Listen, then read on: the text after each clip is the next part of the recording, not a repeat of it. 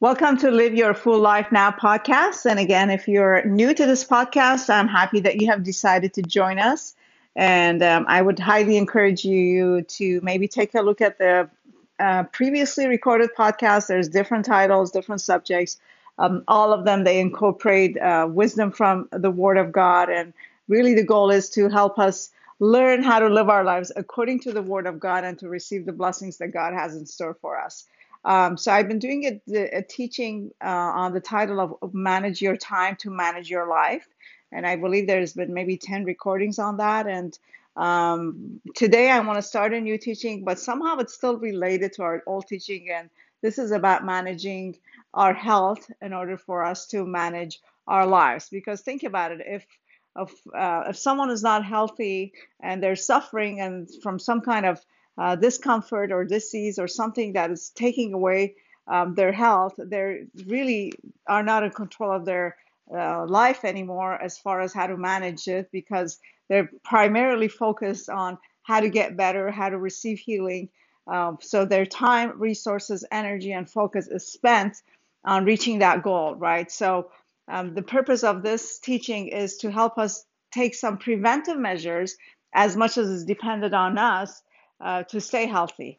And it's honestly not rocket science. It's pretty basics. There's only a few areas that we have to make it important and vital in our lives, make it an important part of our lives, and just do it consistently and regularly. And the research shows that, honoring our body and doing the right things definitely produces results and keep us in a much healthier and better shape than people who choose not to do that. So this is what this teaching is about. And I want to start with a scripture and say, is it even important? Because there's a lot of Christians that neglect that part. They neglect taking care of their health because they think, in my spirit, in my soul, I'm a believer, I'm a follower of Christ. I follow to the best I can. I'm saved, I'm righteous. So that's good enough. And as far as my body goes, it's my body. I can do whatever I want, eat whatever I want. And in some cases even be overweight and which can cause to some sort of discomfort or disease. So let's see what the Word of God has to say about our body, because if we are a follower of Christ, if we have received Jesus into our heart and into our lives and have made him Lord over our lives, then we have a responsibility. And let's see what the Bible says about that. um, this is in 1 Corinthians 6:19 through 20. It says, do you not know that your bodies are temples of the Holy Spirit who is in you, whom you have received from God? You're not your own. You were bought at a price. Therefore, honor God with your bodies. So it's pretty clear, right? It says that now that you have received Christ as your Savior, now that the Lord has given you a Holy Spirit, this Holy Spirit, where does it reside? It resides in your body, right?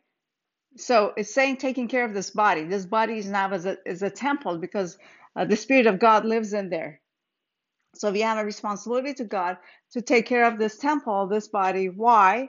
So we can live the life that God has in store for us, and we can do good works for Him, and also live a full life that He has in store for us, right? Because if we're sick, like I just said, how can we focus on anything else or do anything else?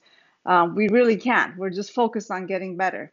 So it's definitely biblical to take care of our body. And how do we take care of our body? There's different areas. I want to start with rest. It's really important to rest our mind and rest our body. I know we live in a world that rest is kind of taboo, maybe, with the amount of hours that people are expected to work and deliver results.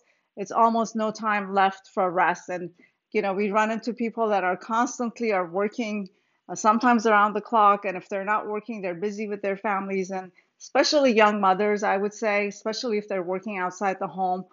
There's really not that much time for them to rest, because when they're not working outside the home, at home, they're taking care of their families, and it could be men also, it could be either or, but it's definitely a generation that is rest deprived, I would say.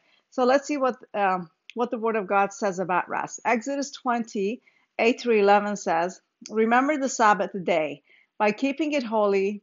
6 days you shall labor and do all your work. But the seventh day is a Sabbath to the Lord your God. On it you shall not do any work, neither you nor your sons or daughters, nor your male or female servants, nor your animals, nor any foreigners residing in your towns. For in 6 days the Lord made the heavens and the earth, the sea, and all that is in them. But he rested on the seventh day. Therefore the Lord blessed the Sabbath day and made it holy. And some might say, well, that's in the Old Testament, that doesn't apply to us because it's in the Old Testament. But regardless, you see that the Lord made it, and it's not really that the Lord needed a day to rest, but setting it as an example of that we have to rest our mind and body, and also rest from our own works when the Lord is working in our behalf. So it's another thing for us not to, stress or have anxiety when we've done everything we can, and it's time to surrender to God. It also applies to that. So it's definitely God's will for us to rest, because what happens when we rest? It rejuvenates us. It's kind of like a reset button for our mind and body, so we can do the work again the next, the next day. That's why we sleep during the night. That's why, we have days off, and those days off, obviously, there's unending work that always needs to be done, but we have to make it a point and maybe block it off on your schedule to rest. So that's one thing that we can be mindful of and not feel guilty about, because it is a commandment from the Lord. And I'm going to talk to you guys about some health benefits of rest during the next teaching. So until then, God be with you and God bless you.